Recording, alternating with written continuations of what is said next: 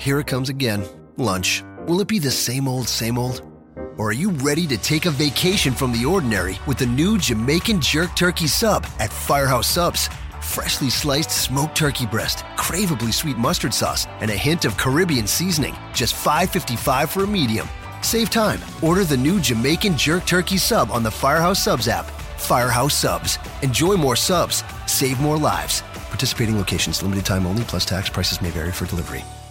This podcast is a member of the Voices of Wrestling Podcasting Network. Visit voicesofwrestling.com to hear the rest of our great podcasts, as well as show reviews, columns, opinions, and updates across the world of wrestling.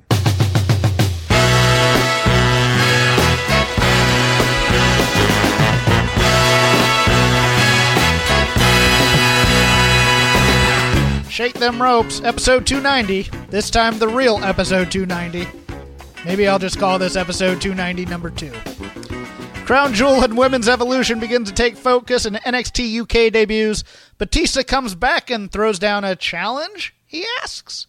Dean is a bit moody. Big Show turns for the 900th time, and the rise of Tony Nese continues. I'm Jeff Hawkins. With me, as usual, Chris Novembrino. Hi, Chris. Hello, Jeff. I'm happy to be with you here on episode 292. Let's do it. No. It's just episode 290 the second time. Not yes, episode 292. Let's go. No, 290 TOO. We'll go with that for the... Right, episode 292. Absolutely. I'm going to start with a little bit of a downer. Today passed a guy who was very prominent in my fandom for wrestling. A man by the name of Dick Slater. Dirty Dick Slater, big in Florida, big in the Georgia area, Mid-South. Also a Crockett guy. For my personal fandom, when I decided to go full in on being a wrestling fan, and we used to go to these places, we had mom and pop video stores still, and the mom and pop video store in my area had wrestling tapes. The first tape I rented was the Great American Bash 1985. And the first match I saw was Dick Slater and Buzz Sawyer versus the Andersons. And I've been fascinated with Dick Slater ever since. Now, for my personal fandom, it's been more of a tag team guy because I got to go back in history, watch him and Orton when they were trying to collect the bounty on Ric Flair before the Harley Race match. Dick Slater and Mad Dog Buzz Sawyer were always a great team. No matter where they went, I loved watching them. Dick Slater could throw a great punch. I loved the Hardliners with him and Dick Murdoch back in, I think, the early 90s for WCW. He had a great match filling in for Terry Funk at one of the clashes where he teamed with the Great Muta. But the most fascinating pairing, and he back in the history, which I still haven't been able to see a lot of, but been able to see some of, is he teamed with Bruiser Brody in Southwest. But the most fascinating team for me was they were the last U.S. Tag Team Champions in the WCW, Dick Slater and the Barbarian, which just seems like one of those motley thrown together pairings. But if they had Ride Along back then, I would have loved to have seen a Ride Along with Dick Slater and the Barbarian, because what the hell do those two people talk about? I have to imagine they just talk about how they're going to work matches. I think it would be a lot more scientific in a way than you might expect. Now for all that, I've filled in some of my historical gaps by watching his solo runs, and some of his solo runs are fantastic, especially in Georgia and Mid-South where he was the champ and he was teamed with Dark Journey, and he still had Buzz Sawyer kind of hanging out with him, and they kind of play him up as a ladies' man. As a kid, though, Dick Slater, I thought the first time I saw The Karate Kid, the movie, I thought Martin Kove was Dick Slater. So I've always kind of associated those two together as well. But man, I mean, Dick Slater's just one of those guys, one of the last of that breed of the guys you wouldn't want to meet in a bar because you're afraid he'd just beat the crap out of you. I love the dude. You watch him punch and kick, and you thought it was real. He wasn't into this fancy choreography. He was just going to beat the crap out of you, and I love Dick Slater. Do you have any memories of Dick Slater, or is this a little bit after your time? It's a little bit before my time. I have gotten to watch Dick Slater now as, a grown adult and someone who is getting, into wrestling history, that sort of thing. When I started getting into wrestling podcasting, I also went on a binge of Midnight Express matches earlier this year, and so I did see Dick Slater somewhat in the mix of that. Yeah, I like Dick Slater. No, he's a good, stiff, mean guy, and I like those old brawlers from the late 70s and early 80s. There's a certain thing, a certain quality, a rawness to that style of wrestling I really appreciate, and Dick Slater was a great exemplar of that. Well, it's funny because he and Sawyer basically lost their jobs in Crockett when the Midnight Express came in, and so I guess they were their last program in the Midnight Express's first program in Crockett. For WWF fans, you might see this on the network. I don't know if there's a lot of it because he didn't spend too long on there. One of the worst miscalculations by Vince McMahon was, I believe, circa 86 or 87. They hired Dick Slater as a single star, and they kind of gave him what would later become Tracy Smothers type gimmick. He's a baby face called the Rebel Dick Slater, and he's waving around a Confederate flag in a Northeastern territory, and he's supposed to be a baby face.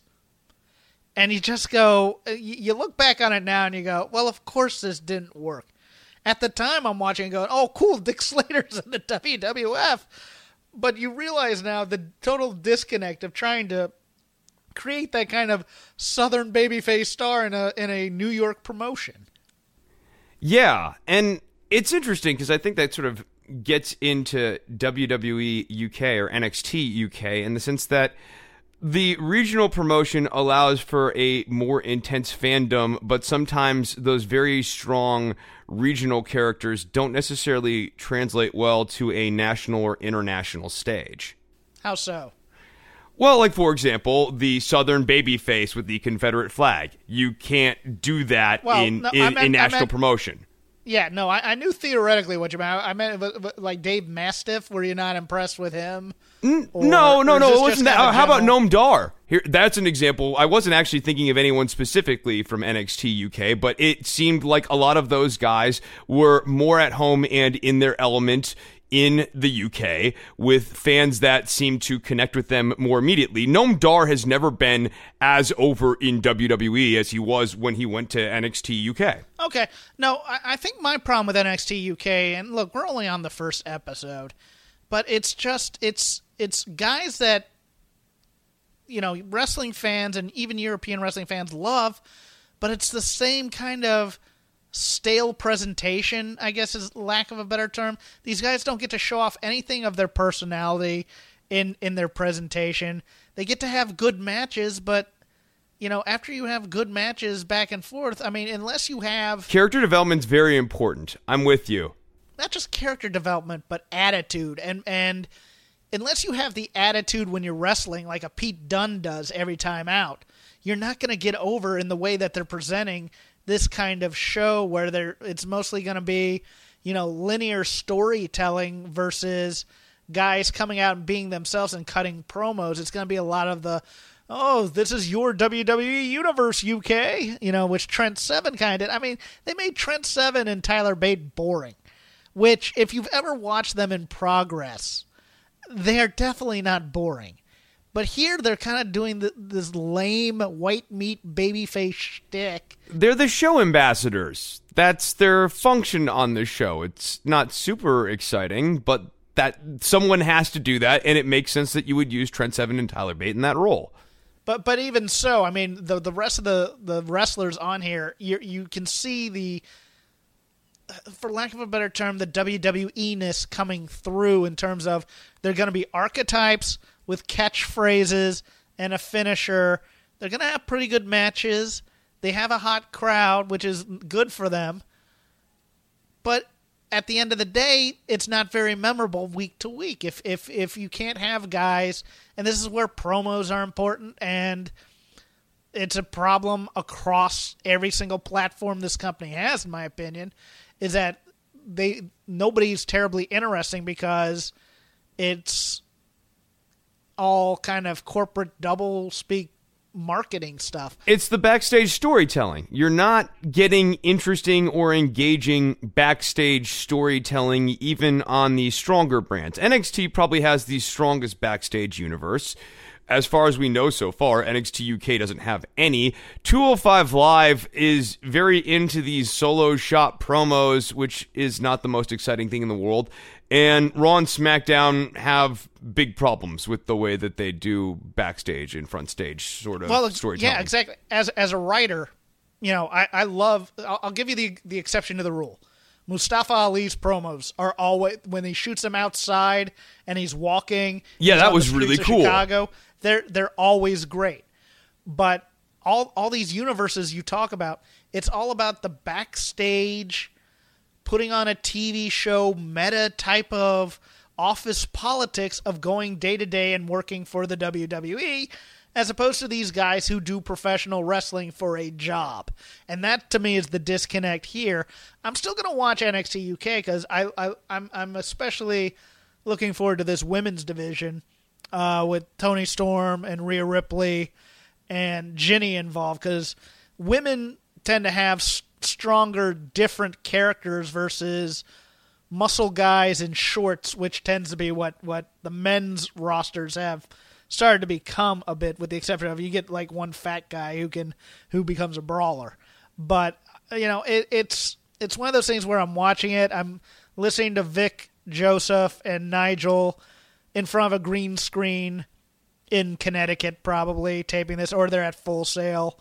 I don't know where they're taping this. They weren't on site. No, they're probably on the road. I would have to imagine that they do this on the road sometime around the same time they do the 205 tapings. It's basically different parts in the same archetype. It's like doing Law and Order, except it's Law and Order SVU. It's still the same archetypes of a WWE show. It's just this time it's the British talent starring in it. So I'm a little bit more down on it than most, but we're only at the first episode, so maybe I should just shut up. Yeah, so I will say a couple of things positively. Shut up, Hawkins. 2, the remix of the NXT theme for the UK show, I really liked that. And I have been fairly negative on the CFO production team in general. I find their music is not particularly memorable. They have some occasional hits, but if you look at kind of the bulk of their themes, I think the Jim Johnston era was on balance much better at essentializing the characters of these guys than a lot of the CFO themes, which feel fairly replaceable. So I really like what they did with the theme here, and I actually liked this opening match, the opening main event between Pete Dunne and Noam Dar, because I think that they're very good foils for one another. I thought that this was a good showing for them. I'm with you. This episode was very by the numbers, but at the same time, it is the first episode, so I think it was just more getting us into the space. And what I really did like is the crowd, which I feel carries the show and does a lot to help me, the person who has not watched all of these dudes in Progress and in other UK promotions, know immediately who the babyface is, who the heel is, like they have an immediate emotional attachment. Well, it kind of goes into a little bit of mine in that it's the pilot for a TV show. It's your first episode. Introduce the characters for me. Don't just give me a straight wrestling show that goes into the middle of the action without me knowing who all these people are if you're introducing them to me. And look, I think Noam Dar's a hell of an in-ring talent in terms of potential and upside. He hasn't been able to put it all together necessarily. The problem is, after watching him be very, very athletic, the attempts at giving him personality have failed, and he's not allowed to put his own personality into it. So, I mean, how many matches can you have like this? It becomes like a 205 Live problem in some ways, where you have guys with personality. Like, I think Flash Morgan Webster is fantastic. I love that kid. Love everything I've seen of him on the indies, everything like that. But if you don't let him play that quote-unquote gimmick he has, then it's just kind of, well, we get to see the hook, but we don't get to see any depth of it. It's kind of my problem with Jack Gallagher on 205 Live. We know his character, but he never gets to develop it any. He never gets to really show off any of it for the most part. He just gets a couple of catchphrases and a handshake, and that's kind of it. So the problem with Jack Gallagher on 205 Live, which is a good transition into this, is that he has not really had anything going for him as a character ever since he's been uncoupled from Brian Kendrick. The Brian Kendrick was what brought him into this heel iteration, and he had that series of matches with Tozawa, if memory serves. And since then, he's just been a guy who follows Drew Gulak around. And he makes some sense visually to be paired with Drew Gulak. Like, I can see why they would hang out with one another in terms of characters, but we haven't actually done anything with him in a very long time. Well, and I think a lot of that is tied into the umbrella gag. I think they did the umbrella gag once. Somebody laughed. They kept doing that to the point where they go, this character's stupid. We need to find something else for him to do. And he never recovered from that. My note on 205 Live is I'm shocked how well they followed up on the Tony Nese win against Cedric Alexander. Oh, yeah, let's talk about the awesome five-way match. That was unbelievably engaging. Great. Yeah, it was great. May have been a mistake to... I mean, look, they didn't beat Leo in his hometown, but it would have been interesting if he had won in his hometown.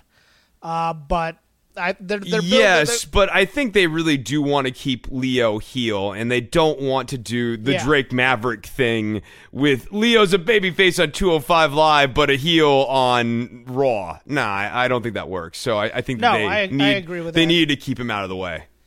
They're obviously, I think, setting up Nese to get killed by Buddy Murphy, which is fine. Yes. Tony keeps getting betrayed by his friends, and I think that's when we finally solidify the Tony Nese babyface turn. See, it's weird because I thought we had that when Enzo was on the show.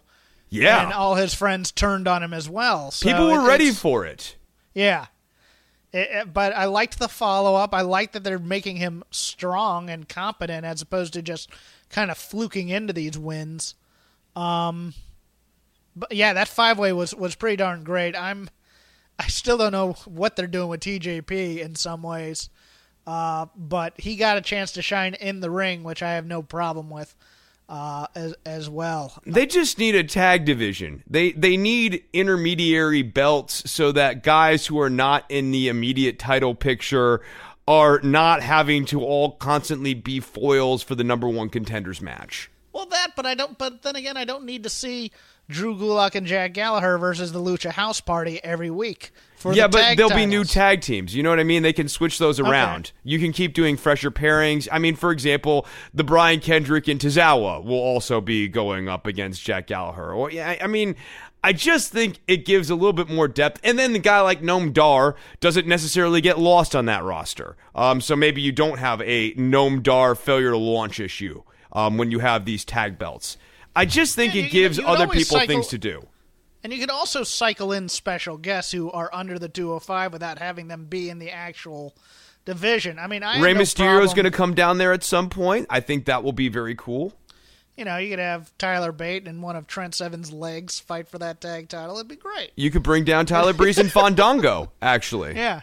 So, I mean, there are a number of people you could bring down into that tag division and, you know, say, Tyler Breeze and Fandango made weight because they haven't done the weight gimmick in forever. So, I mean, you just say that they made weight and have them scrum it up. I don't know. I just think that the issue is these endless feuds that go nowhere. Like, what was the point of the Brian Kendrick versus Tozawa feud? And now they're going to be paired together. There'll be some fun as them actually doing the student and teacher gag again. I think we're going to revisit that and sort of, you know, invert it. Maybe Tozawa starts teaching Kendrick lessons. They don't have an end point. They don't have heat. And in the end, it just becomes we're having matches against each other, and then we switch dance partners. Bingo. So this is why having a tag title would be useful. So, which show would you like to go to? Would you like to go to the 1000th SmackDown?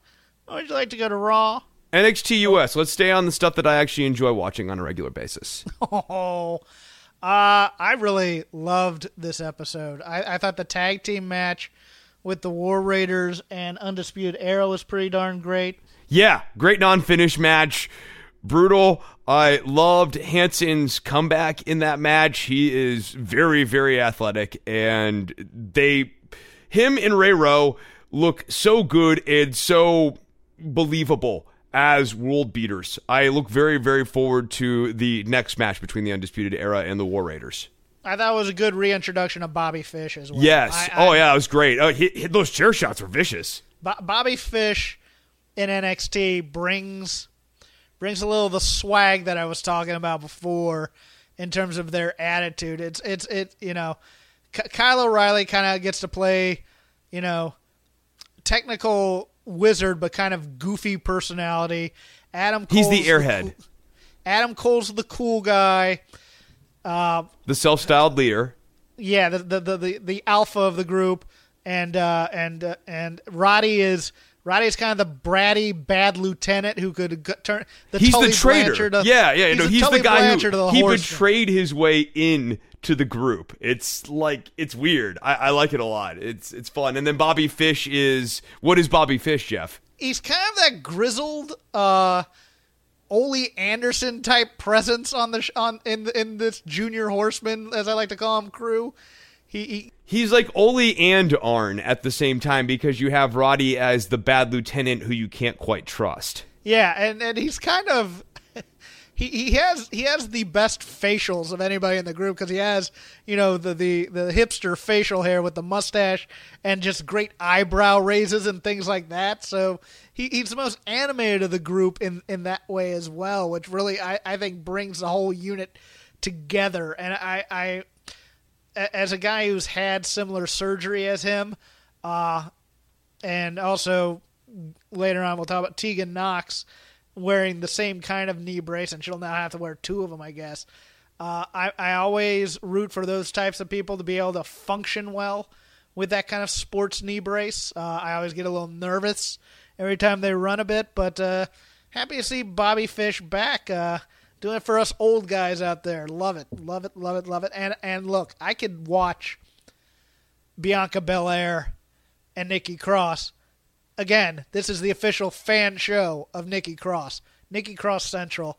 We could do Patreon episodes of everything Nikki Cross does in her day. I will watch that match when they do get a clean finish. I was fine with this non-finish. Oh yeah, that was really entertaining. It was well worked, and so you didn't feel like you wasted your time watching them have a match, and the match felt competitive enough that you were able to sink your teeth into it. And I also really love Nikki Cross and Aleister Black's on-screen chemistry. That was really fun. It was a lot of fun, and if she's not going back to Sanity, I'd love to see her kind of paired with him. Me too. That was my takeaway as well. Like, these two need to have continued interactions because they just have a certain energy on the screen together. For me, what I really liked about this, man, is I think Nikki Cross has kind of slipped into that spot that Bayley was in between when the Horsewomen were brought up and when she was brought up, and that she's kind of the glue person to help the new people on the roster develop a little bit more. She's kind of the old hand in the ring with them, but she's still great. And in this one, Bianca Belair had to go against every other match that Bianca Belair has had for the most part, with the exception of the Mae Young Classic where she lost to Kairi Sane, in that she is such a physical, athletic presence in the ring that she overpowers the people she's in there with usually. And having to watch her sell to Nikki was very, very interesting. I think she's grown a hell of a lot in the last year. I absolutely loved the spot where Nikki came off the ropes and Bianca hit her with the hair. I love that part of the gimmick. I've said it's like having Bob Orton in the cast. See, it's funny. We just have totally opposite reactions to that. That was the one thing I didn't really care for. I really? think that, you don't like that? No, I really like her facials. I think that Bianca Belair does a really good job telling you what she's thinking with her face. The whip thing, I wasn't able to get into it. I was not kayfabing. As long as they don't overdo that part of the gimmick, I'm fine with it. And here, she hasn't used it in weeks. So I like it in the face. I don't like it in the midsection. Oh, you can't take it in the face. She wears beads in her hair. I mean, or on the back. How about on the back? There's just other places where I think it's more plausible. I just don't buy it on the midsection. Okay. I'll accept that part of the criticism. You better. I just when you say hit her in the face, hit her in the face with. I mean, look, she has. Wait, do you want fucking Smash Mouth or what, Hawkins? I'm here to fight. Look, I'm just saying, go back and watch that Kairi Sane match in last year's Mae Young Classic, and look at the welts on Kairi Sane from the beads. It ain't ballet, Hawkins. Nikki's hair. Oh, I know. But I mean, in a sport without blood, there's a lot of blood oftentimes. Oh, yeah. No. So, you know what's not working on this show are squash matches for Shayna Baszler. She's getting diminishing returns because she's had so many of these style of matches that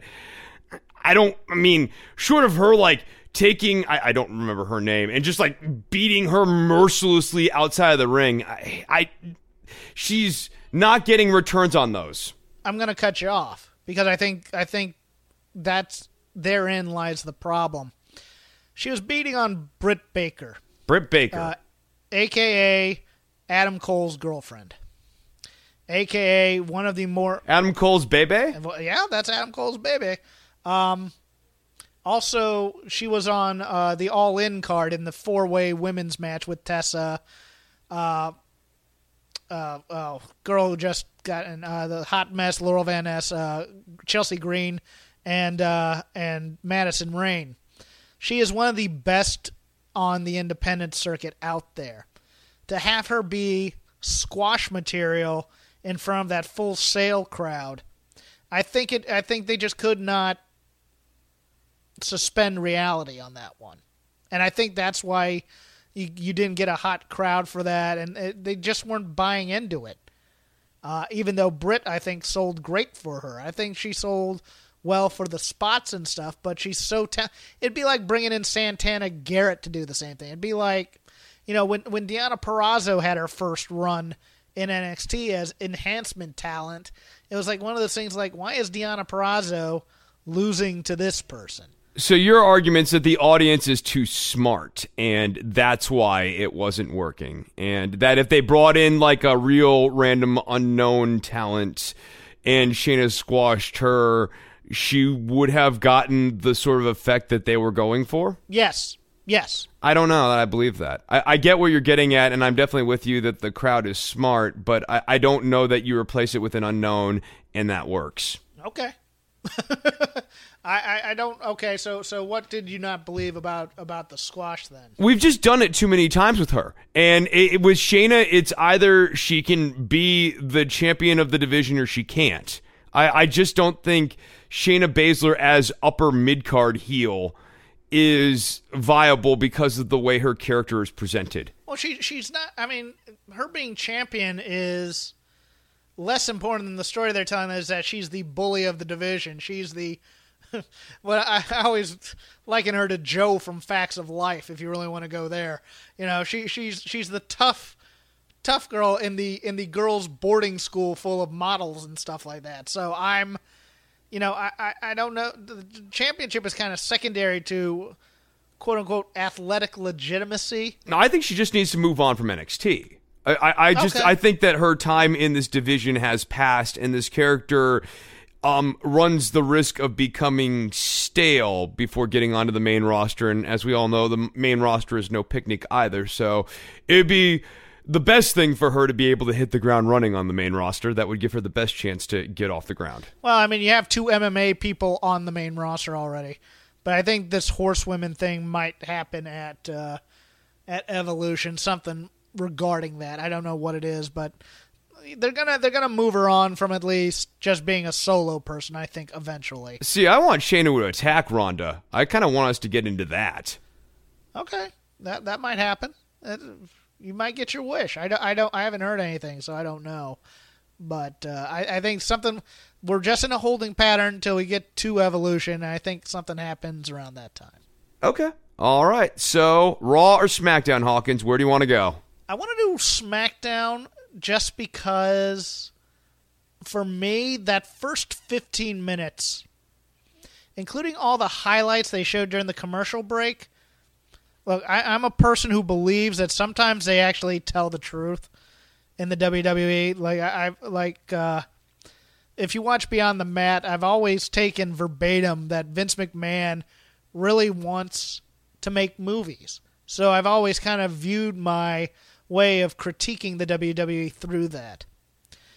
If you watch this with the McMahons and the dance break and we're here to just, the E stands for entertainment, and you juxtapose it to the match that came up right after that between Daniel Bryan and AJ Styles versus the Usos, and you juxtapose that with all the highlights from the 1,000 episodes, which were all bad comedy sketches. One in particular I was very surprised they went back to was Billy and Chuck, which is something that I would want to throw down the memory hole as hard as I possibly could if I was WWE. Well, that said, I did enjoy the Eric Bischoff reveal in that thing. I thought that was one of the better things they ever did. If the story is true that nobody knew it was Eric under the makeup all day, it makes the legend sound great. But the only real performance highlight from there was Rick and Charlotte after Charlotte's first title win on SmackDown. None of the moments involved the actual wrestling. And that's pretty much, when you look at what Vince McMahon wants in a product, great matches are great, but they get you from point A to point B in terms of the things that people really watch the show for. And I'm like, you watch that and you go, God, there were so many things that they could have probably put on this show from a wrestling perspective, but they just did not want to. And of course, think about how many great matches Daniel Bryan had in 2013 alone on SmackDown. Well, and then the backpatting about the 9/11 episode. You knew McMahons can't help themselves but be self-congratulatory at times. But it really stood out to me watching that thing where Vince McMahon comes out and he's gonna dance. How personality driven these shows, he wants these shows to be. And how, for the most of the show, it drives out most of the personality of the people. So I'm just... Yeah, that was my takeaway from that segment as well, is that the McMahons over 2 decades here have sucked the oxygen out of the room in a lot of these shows. Well, it was a fascinating meta-commentary on the history of SmackDown. Yeah. When you got there. Now, for me, the highlight of that entire segment was Carmella's off looks. I think, comedically... just watching her go, wait, that's not true, and her system of processing within the story things that aren't true, but she doesn't really. She wants to be polite and not say anything. I find her a fantastic comedic actress in that sense, and then just kind of losing all reason when they say dance break, and she just gets into it, and then just goes back to reality a bit.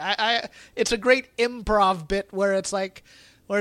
I'm gonna be. She's playing the straight man in this scene by reacting as a normal person would to all this insanity around here, and then when they say something insane like dance break, she just gets up and dances without thinking, no, that's stupid to dance right now. I absolutely love that whole interaction. Yeah, I like Carmella having fun. Ironically, it's funny because the True TV stuff recently has been entertaining enough that it really could stand on its own merits, and then out come the McMahons.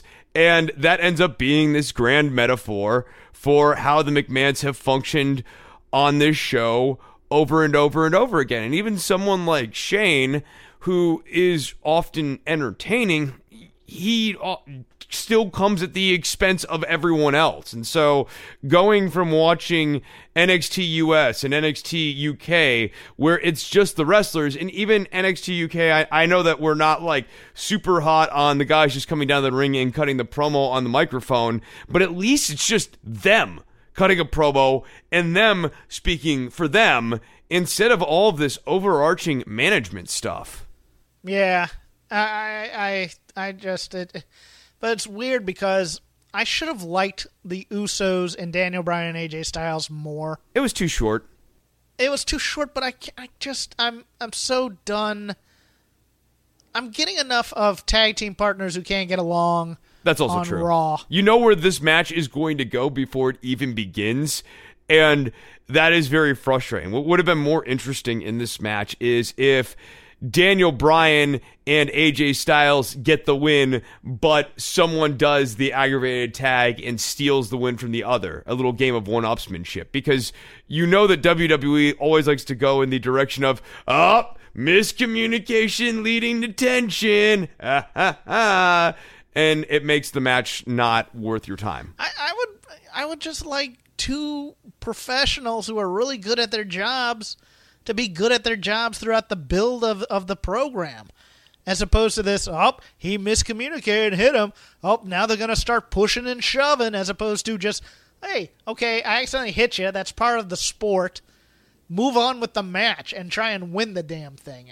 It's that kind of sense of melodrama that the WWE is known for that takes me out of certain situations. It's kind of my same little nitpick about the Becky and Edge segment, which I think was the best thing on this show in terms of Edge's part in it. I really would have, the Becky reaction where it's like where she's pretending to take it all in and then she does the twist. I kind of would have rather they played a little straight, but I really liked Edge's promo here about, you know what, you're going to be sitting alone looking at your title wins. I wish he had kind of brought in Christian into it where he kind of goes, look, I do a show with Christian on the WWE Network, but we're business partners. We're not as close of friends as we used to be because there's always that tension of, the times I turned on him and things like that. Just really kind of take that second level depth into it. But I liked this for what it was, and I loved, I'm starting to really turn the corner on this Becky Charlotte story even more, even though they've totally miscast both these people in it still. So, but yeah, I have a contrasting opinion on this. I didn't like this, really. I thought that because they keep sailing into the wind on this, all of this fell flat. Even your example of Edge and Christian, the more plausible narrative is Edge tells that story and it ends with, and it took him years to forgive me, and Becky would then go, well, I'll wait for those years to pass and Charlotte will get over me being the fucking champion, hold the belt in the air. I'm with Becky in not giving a fuck, and I think that using Edge like this just fell flat.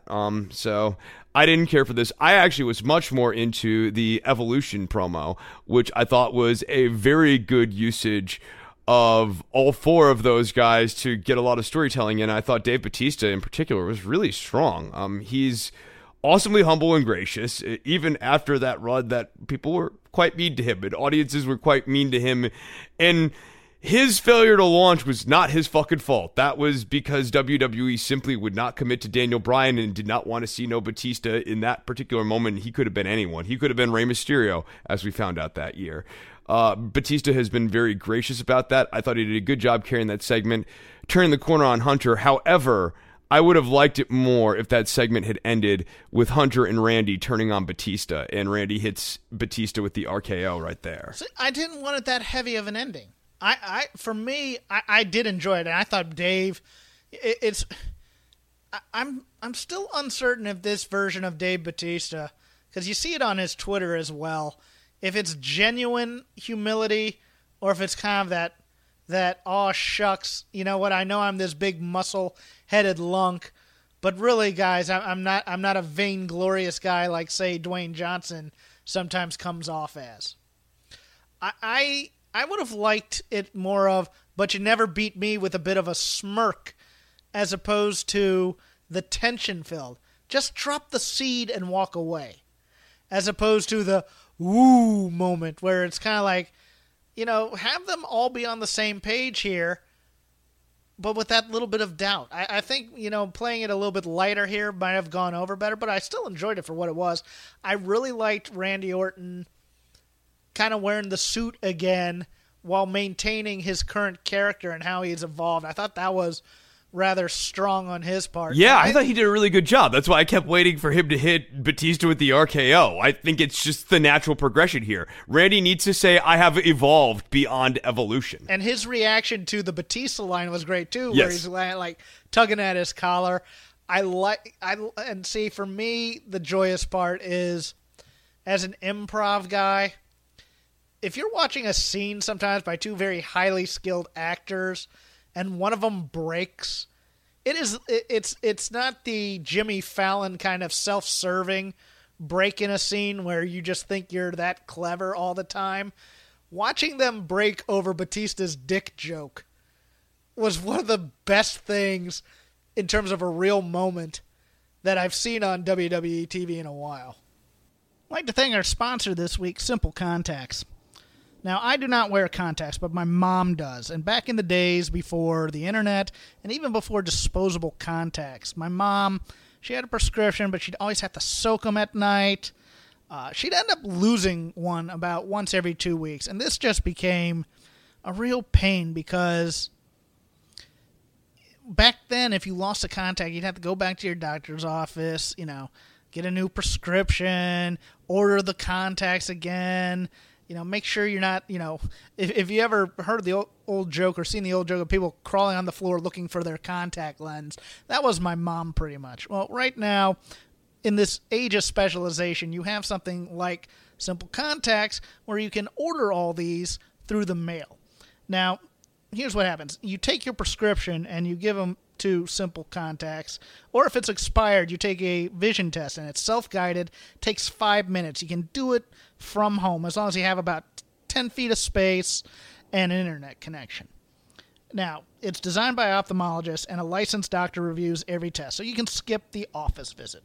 Simple Contacts has all the brands and types of lenses you're familiar with, so you never have to shop around, you never have to go into stores if they don't have your brand, and you can find the lenses at the best price. Now, right now, what happens is the vision test is only $20. Our offer is going to give you $20 off of there, so it's virtually free. When you think about it, if you had an appointment and you don't have insurance, that could be up to $200. So what you do is you go to simplecontacts.com, enter the code STR, or you enter the code STR at checkout. That lets them know that we sent you, and they get happy, and we are happy because, we've reached somebody, which is great. Now, this isn't a replacement for your periodic full eye health exam. If you're going blind, go to a doctor. This is for people who already have existing prescriptions for contact lenses, or their prescription has expired and they need to renew it. It's not for brand new customers who think they might need contact lenses. So again, go to simplecontacts.com/STR or just enter the code STR at checkout. You get $20 off. You let them know that you heard it here on Shake Them Ropes. And you know what? You get your contacts delivered to your house. You never have to leave. You never have to go to the doctor's office. You don't have to go to the drugstore. You can do it all from home while you're watching football or watching your wrestling. And we thank Simple Contacts for their support. And I guess the big moment in SmackDown 1000 was The Bar wins the SmackDown tag titles with the assistance of The Big Show. So you've got a theory on this. I'm interested to hear what this theory is because I watched the match and I couldn't conceive what you were going to get at. So now's the time, Hawkins. Unveil what you've got. I am taking a wild stab that at Survivor Series, The Bar and The Big Show are going to be facing the Shield. Interesting. And that the Big Show can take the 3-man power bomb or what have you, but there's going to be this is going to be played up as the cross-brand matches, dream matches. You only get to see this one time, even though they said you could have cross-brand matches on every pay-per-view. And we all know that we've stayed up late at night imagining what would happen if the Shield took on Cesaro, Sheamus, and the Big Show. Who hasn't imagined that over a few beers? But I think it may be part of the whole red versus blue laundry angle in some way. Sure. So I'm thinking that's why they paired those three up, because now on Raw with it looks like the dissolving of the quote-unquote Dogs of War, that they're going to need another trio to go against the Shield before they finally break them up. Yeah, and you're not with me that the authors are going to eventually get aligned with Braun Strowman, I'm guessing then? No. I'm thinking Braun's going to be his own man, and into this... God, let's get into Raw then, because there's a lot here with the World Cup, which is... the World Cup to me is interesting because there's nothing worldly about it. It's all Americans, it looks like. Right. But it's smartly booked at the same time because it's half legends and half quote-unquote company guys who can bring up the legends' work rate somewhat and make up for their age. When you look at this, you have Dolph, Seth, Miz, who, when paired with legends, could probably bring up, the quote-unquote energy levels, if you will, and they can lose in the first round while giving quote-unquote good matches. And then you have your names, Cena, Ray, Kurt Angle, and who am I leaving out? Jeff Hardy. And Randy Orton's in it too. So, I mean, it's people from all over the world, really. Well, it's once you get rid of Seth, Dean, and The Miz, it's all your favorites from back in the time when you really enjoyed it. It's the nostalgia tournament. And that's kind of what they want for this whole thing. Right. That's the whole point of these big international shows, right? They're nostalgia tours. Like, the reason the Saudis want to see WWE is not because of Seth and Dean. It's because they have heard stories about The Undertaker and Hulk Hogan and other wrestlers from the 1990s and 1980s and would like to see them live one time. A lot of people out over their skis on the geopolitical status of Saudi Arabia. Yeah, let's talk about Crown Jewel here, shall we? So you talk about the over the skis thing. Let's get into it. I take the politics out of this right now. The politics are messy. They're always going to be messy in the Middle East. My point of view is that you can't cancel the show because you're a public company and you've made this deal. It's pure, transactional. Do you think they should run there again then? I think if there's an actual contract, yes. If there's not, you can break it. I think if there's something in writing that here's the dollar amount we're going to give you for this many shows, you are obliged to your stockholders to go through with this contract and not lose $20 billion or whatever the amount is here. Ooh, let's get into that stockholders angle though. So let me throw this out there then. So suppose you have the contract, but the press around running a show in a regime that many people consider to be disregarding of human rights starts hurting the share price. Do you then have an obligation to the shareholders to get out of this contract so as not to hurt the value of the stock, which is overvalued? Well, no, I agree there, but at the same time, who else is going to give you a contract if you break this one? You see, that becomes a problem. I get what you're saying. But that's sort of like a side argument from what if this is hurting the share price? You're talking about shareholder obligation. I'm with you. So suppose this is hurting share values, that WWE being aligned with Saudi Arabia gets you bad press on things like John Oliver, and it starts to ripple. It's more than just John Oliver, too. Like, look at the community and look at just sort of the general opinion. People don't like this. People are not comfortable with this. If this is actually hurting share prices, it doesn't matter if you can get another big contract. This is hurting you right now. This big contract is not helping you. Well, I think it's all dependent on whether or not there's an actual in-writing contract. I think that's... And then let's say if there isn't, then what say Jeff Hawkins then? Does Jeff Hawkins think if there is no contract and it's a free choice, should WWE run another show in Saudi Arabia, or should WWE cut their ties with this regime that has serious issues? Oh, come on, Hawkins. That's an easy no. Well, it's an easy no. I would say go to the United Arab Emirates and run shows there. I would say also give your talent the option to opt out. I think that to me isn't so much an issue either. I think if people are really having a problem with this and don't want to go, they shouldn't have to go. I'm not going to go full union on this in terms of I don't think they could get the type of response from talent.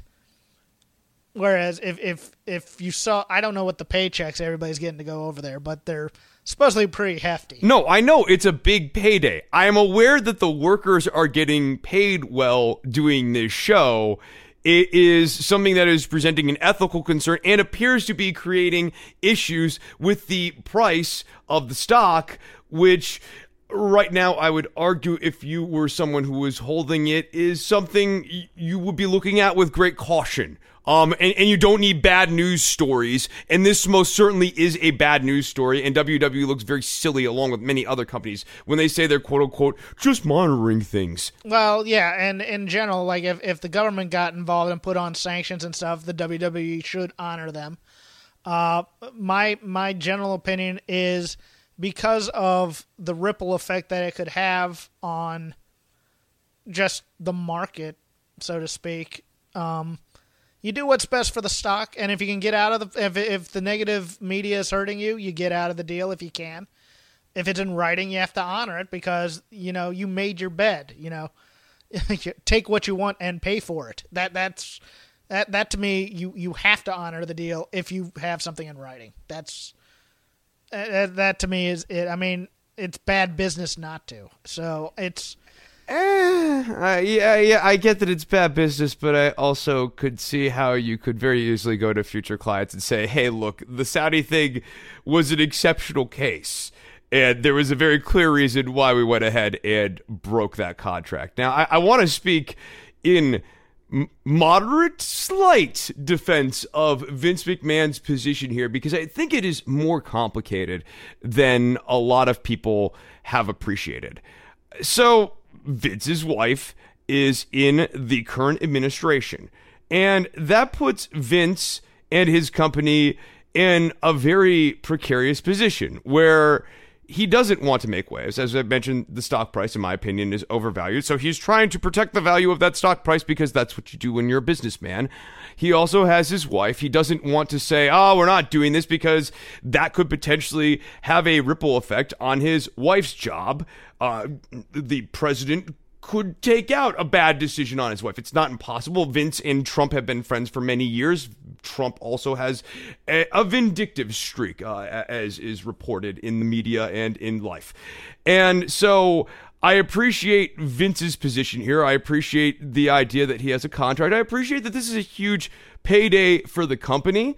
It is tough. However, I still think after all of those nuances, he is making the wrong choice here if he continues to run shows in Saudi Arabia.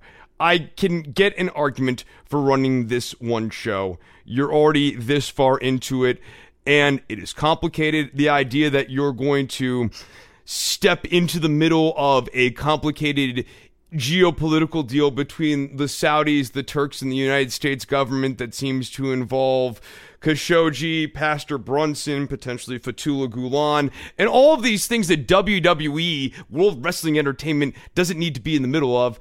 I can get how they don't want to be in the middle of it, but I also think that Vince needs to realize that this has to end. Okay, agreed, mostly. Dean Ambrose needs to get his ass kicked by his friends. I've come to this conclusion that this mopey Dean Ambrose, I'm going to go a little Colin Cowherd here.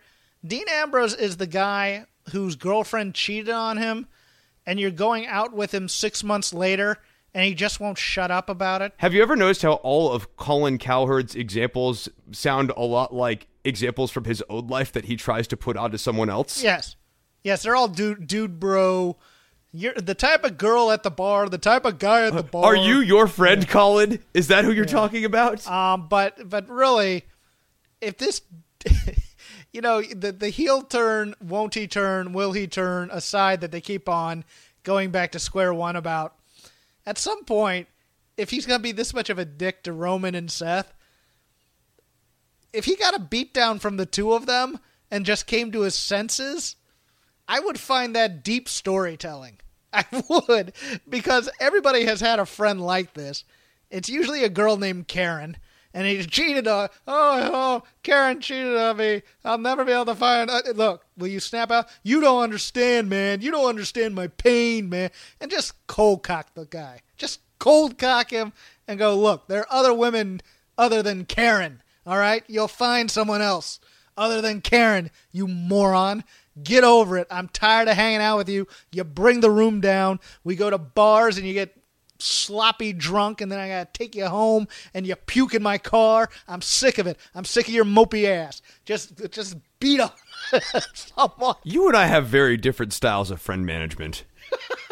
No, I'm the guy. That's Okay. Probably. I don't know. I've never had friends like that, to be honest with you, where it's like, we'll go make him forget about his problems, because that always ends up being a problem within itself. But it's a little too emo for me. Oh yeah, no, I'm over this. I did like the breakup of the dogs. I thought that Drew McIntyre in that segment was really, really good when he hits the first Claymore kick. And it's inadvertent, but he looks at Braun, and there's just this crack of a smile before he gets back into the match and the mentality of the match. I thought that was really, really well done. It's really well done for Drew. I thought the part where Braun decides to lose it on Dolph was a little much, because it's like... Well, it was muddy because, like, Dolph is left in the ring with Braun at the end of that scene. Why are you screaming in my face when I've already had one grueling match to make it into the World Cup? And it was just like that half a step too far on melodrama, where it's like, dude, he just beat one of these guys to get into this tournament thing. Stop being on him about him being a weak link, all right? Yeah, calm down a little, brother. Take a little... You know what would be fun deep storytelling to kind of stay in this vein is if Braun kept beating up on Dolph and kept bullying Dolph into submission. So that, like, Braun was rebuilding Dolph in his Braun Strowman image of, I'm going to toughen you up. You're soft. You're small. I'm going to break you and build you back. Oh, I'd kill for training vignettes. I missed me a good training vignette. Dolph's jump roping, and then all of a sudden Braun Strowman just clotheslines the fuck out of him. Just something like Mr. Wrestling 2 and Magnum TA back in the day, kneeing giant sacks of corn and shit. Dolph's doing push-ups, and all of a sudden Braun Strowman just comes and kicks him in the ribs. The one of the worst storytelling tropes they have is the battle royale that's coming up, and then everybody just decides to lose their damn mind in terms of friendship and stuff. Yep. This thing with Nia and Tamina, who I have a soft spot in my heart for Tamina. I think Tamina's number one. I think she's probably a sweetheart in real life, just judging from all the interviews and things I've read with her. I think she makes a hell of a presence as a bodyguard. Not the greatest wrestler in the world, but just a pure bodyguard presence. She could work in this company for 5 more years. But the whole, I'm going to turn on you and throw you over the top rope because that's what you do in a battle royal thing.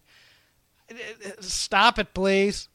It's why nobody can get behind these women's stories anyways, because they end up turning on each other so damn much that basically it turns this company into some sort of misogynistic world where women can't be friends. They can only call each other bitches, and you have to very carefully try and find a way around the Bechdel test.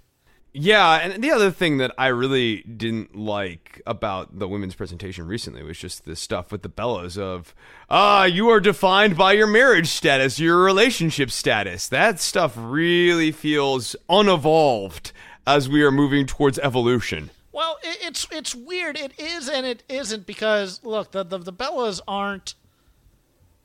They're not evolved. I mean, they are relics, and they are anachronisms in this division in many, many ways. But they should be identified as that rather than trailblazers. But of course, WWE, for many different reasons, doesn't want to do that. See, I actually, for me, I view this very oddly because I really didn't like Ronda's promo here. Let me get my biases out of the way. I've never been a fan of Ronda Rousey when she was in MMA. Because I always thought her attitude always turned me off. And in the WWE right now, her gimmick is bipolar.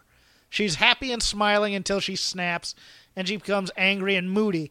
And this was an angry, moody... This was the Holly Holm promo that she cut on her Instagram, where she basically called Holly Holm a fake preacher's daughter, and where it really got kind of uncomfortable a bit there, combined with the WWE verbiage about eradicating or you're like smallpox, and I'm like, at least make it polio so we can get a Jonas Salk reference in there, guys. But I actually kind of admired Nikki here for taking those types of barbs because she was prepped for them, but at the same time, you can always veto that kind of stuff backstage. And go, look, I don't want to take that because if this had just been two women trying to cut promos on one another, I would have liked it. But with Ronda's history for me of having a real attitude and gratitude problem, combined with the wonky verbiage of eradicating, decimating, throwing the smallpox drop in there, this whole thing felt very. This and you juxtapose it with the Alexa Bliss, Trish and Lita stuff. Just let them talk. Let them be real, and then turn it up to 11 as opposed to this weird verbiage that doesn't sound like they're building fights. I think there needs to just be a different approach to some of the writing on this, where you say, okay, you wrestlers are going to be paired together. Here's what we're trying to do. Make us a pitch. And the writing team should still write out a plan, but if the wrestlers show up and have a pitch for their promo that seems to have some coherence, let them go out there and just do it, because so many times these people just feel loaded up with dialogue and you can see them trying to remember stuff. Well, we might be the bubble here because they got a great reaction. Absolutely not. We're not the bubble. A great reaction. They got a great reaction. That's all they needed to do. You're a bubble. I'm a bubble. I'm just saying. That said, I still can't get over. Now that I've made it almost canon that Mickie James is your divorced mom back on the prowl, that character never gets out of my head. And this week, just the leopard print top. Yes, yeah, right. No, I'm just having fun. I'm 41. She's having a blast, though. You can tell. She is actually having fun. She is the one person in this program that looks like she's enjoying herself when she's cutting these nasty promos about other women and things like that. I think Alexa Bliss is, but you can tell Alexa Bliss is kind of nervous about hitting her marks and stuff like that. Mickie James is out there. She's confident. She knows what she's going to do because she's such an old hand at this now. She's a veteran. Not only that, she should almost have a giant margarita in one hand when she's doing it. She's having so much fun. I'm on vacation right now, just acting like saucy mom on the prowl with my daughter here. Because compared to the stiltedness of Trish and Lita and kind of the verbiage, I would guess you would say, of Alexa Bliss, I continue to enjoy just watching Mickie James as a performer seem to be having the time of her life when everybody's trying to be super serious. The issue with Alexa Bliss is that her self-absorption is just a little too over the top. The rhetoric's a little too bombastic for someone who really hasn't done very much. But, the women's wrestling between NXT this week and the Mae Young Classic, if you haven't watched any of the Mae Young Classics, skip it all. Watch this episode. I think Michael Cole did a hell of a job on this episode, especially in the Satomura versus Lacey Lane match. I thought it was hyperbole at first, talking about how much of an underdog Lacey Lane is, because she's been wrestling but they go, she's an underdog, and I'm like, I'm literally talking to my phone because I'm watching this on my phone during lunch break at work, going, okay, Mike, you have to take that second step and tell me why she's an underdog. And right at that moment, which is about halfway through the match, he goes, because Lacey Lane's only been wrestling for almost a year, and Meiko Satomura has been wrestling for like 13. I go, there you go. Now I'm engaged in this as opposed to trying to get past your hyperbole of how much of an upset this would be. And from there, it was smooth sailing. I loved that match. I thought Io Shirai and Deonna Purrazzo was a little one-sided for my taste up until about 3/4 of the way through, and they finally kind of started clicking a little bit more. But both are great. Unfortunately, this is the episode where Tegan Nox injures her other knee. And again, I've had ACL surgery.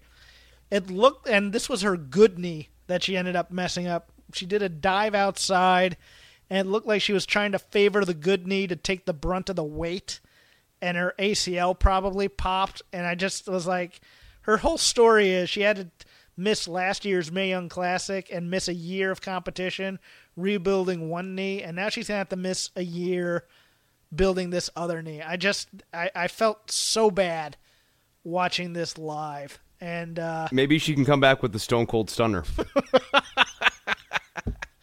And then Mia Yim and Toni Storm, who are both old pros, and it was just pretty fun, solid match. So this is, if you guys have been kind of avoiding the Mae Young Classic because you don't like, basically squash matches and things like that, this is where it started to get competitive, and this is a good jumping on point for the Mae Young Classic on through Evolution. Evolution. It's a mystery.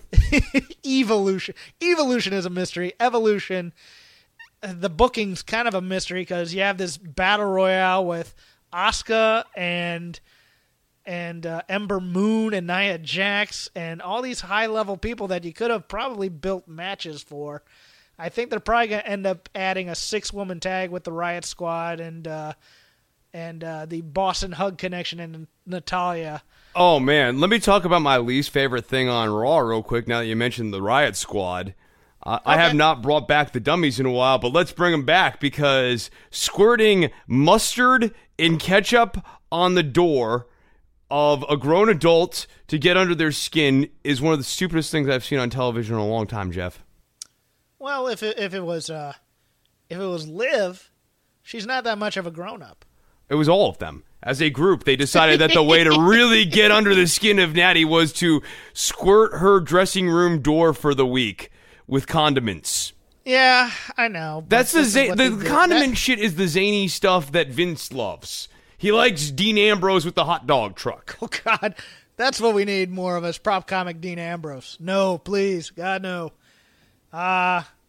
Chris, we've gone through all the subjects. You had an announcement you wanted to make. I do. So, Jeff, a great man I knew lived his life huge. That man was Haystacks Calhoun, but he has nothing to do with what I'm about to say. So, I am not going to be doing any more episodes of Lucha of the Hidden Temple, and I will explain why in just a moment. But first, I want to thank the audience who has listened to it. The show has enjoyed good and sustaining numbers, so the reason it is getting discontinued is not because of listenership, which is what made this decision so hard. I made this decision this week after watching NXT UK, which I really liked, and I realized, okay, I have a lot of things on my schedule. I'm currently doing Don't Worry About the Government, which you can find at don'tworry.tv. You can also find us on iTunes and Stitcher, and you can find our show at DWATG. I'm doing Shake Them Ropes, which you're listening to right now. But I'm also now the producer for My History Can Beat Up Your Politics, and I also have a show called The All in the Family Podcast, which you can find at allinthefamilypodcast.com. On top of all of that, I was also doing Lucha of the Hidden Temple, which I had to start doing solo. On balance, it was actually making the production process quicker, but the show was a labor of love, and it was fun doing it, and I loved doing it with Miles. I want to thank Miles, the man, the myth. He's an excellent guy. He's an excellent broadcast partner. He's a guy who I got to watch go from having no on-air experience to having actual radio chops, and I got to be a part of that, and that was really cool. It was great to watch him grow on the air from week to week. I'm glad that we became good friends. He needed some time away from the show to kind of reset his own life, and he's doing that right now, and he's a good space. I'm hoping that we'll get to work together again down the road here, and we remain good friends. So a lot of times people don't give the real reason why they are doing whatever they are going to do when they make these kinds of announcements. So I'm going to do the opposite of that and just get right into it. Every week for Shake Them Ropes, I am now watching, when I tallied it up with NXT UK, 9 hours of wrestling. Now, I, of course, have the patented triple secret, double copywritten Novembrino Power Watch technique, all rights reserved. I am a trained professional. Do not attempt this at home. But even with that, it still results in a lot of watching. And things like the Riot Squad on Raw and SmackDown are draining for me to watch, and I wouldn't say they are labors of love. That said, I really do enjoy watching NXT and 205 Live, and that is something that I would watch independent of this show, and I like being on the show and doing the show with Jeff, and that's a big part of why I'm here. But trying to balance the production schedules of all of these shows has become hard. And I'm about to start a new job, so I think what is best for right now, for the rest of this season, is the discontinuation of Lucha of the Hidden Temple. The door is being left open to a reboot with Miles and myself next year, and that is all I've got for you. So I want to thank you all once again so much for listening to Lucha of the Hidden Temple. I really do appreciate it. People have given good feedback on the show over the years. Obviously, I wish that Lucha Underground was also better, and Lucha Underground not being very good this season was also a deciding factor in this. If Lucha Underground was in the column of wrestling I actually enjoy watching, it would make the ratio of wrestling that I have to watch every week more bearable. But as it were, Lucha Underground also has not been very good, and that's another motivating factor for it. So thanks again, everyone, for listening, and that's all I've got, Hawkins. Do you have anything to say to that? You can follow the show at Shake Them Ropes. You can follow me at CrapGame13. You can follow Chris at Chris Novembrino, right? Yeah, no emotional support at all, Hawkins. No wistful farewell to Lucha of the Hidden Temple. Nothing. Yeah, well, the show's loss is your gain. You're stuck with me now. In a world of 1 million wrestling podcasts, there is a new shining star with great interviews, analysis, music, and me, Matt Kuhn, on total engagement. Go to any podcast platform to listen today. Enjoy all your favorite sports like never before at BetMGM. Sign up using code Buckeye and receive up to $1,500 back in bonus bets if you don't win your first bet. When you register with BetMGM, you'll get instant access to a variety of parlay selection features, live betting options, and the best daily promotions in the business. And with BetMGM at your fingertips, every play and every game matters more than ever. Place your money line, prop, or parlay bets with the king of sportsbooks today. Sign up using code Buckeye and receive up to $1,500 back in bonus bets if you don't win your first bet. BetMGM and GameSense remind you to play responsibly. 21 plus and present in Ohio, subject to eligibility requirements. Rewards are non-withdrawable bonus bets that expire in 7 days. Gambling problem? Call 1-800-GAMBLER in partnership with MGM Northfield Park.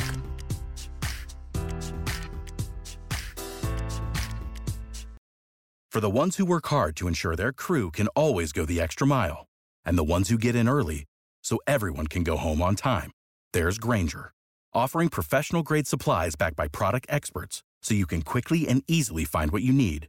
Plus, you can count on access to a committed team ready to go the extra mile for you. Call, click Grainger.com, or just stop by. Grainger, for the ones who get it done.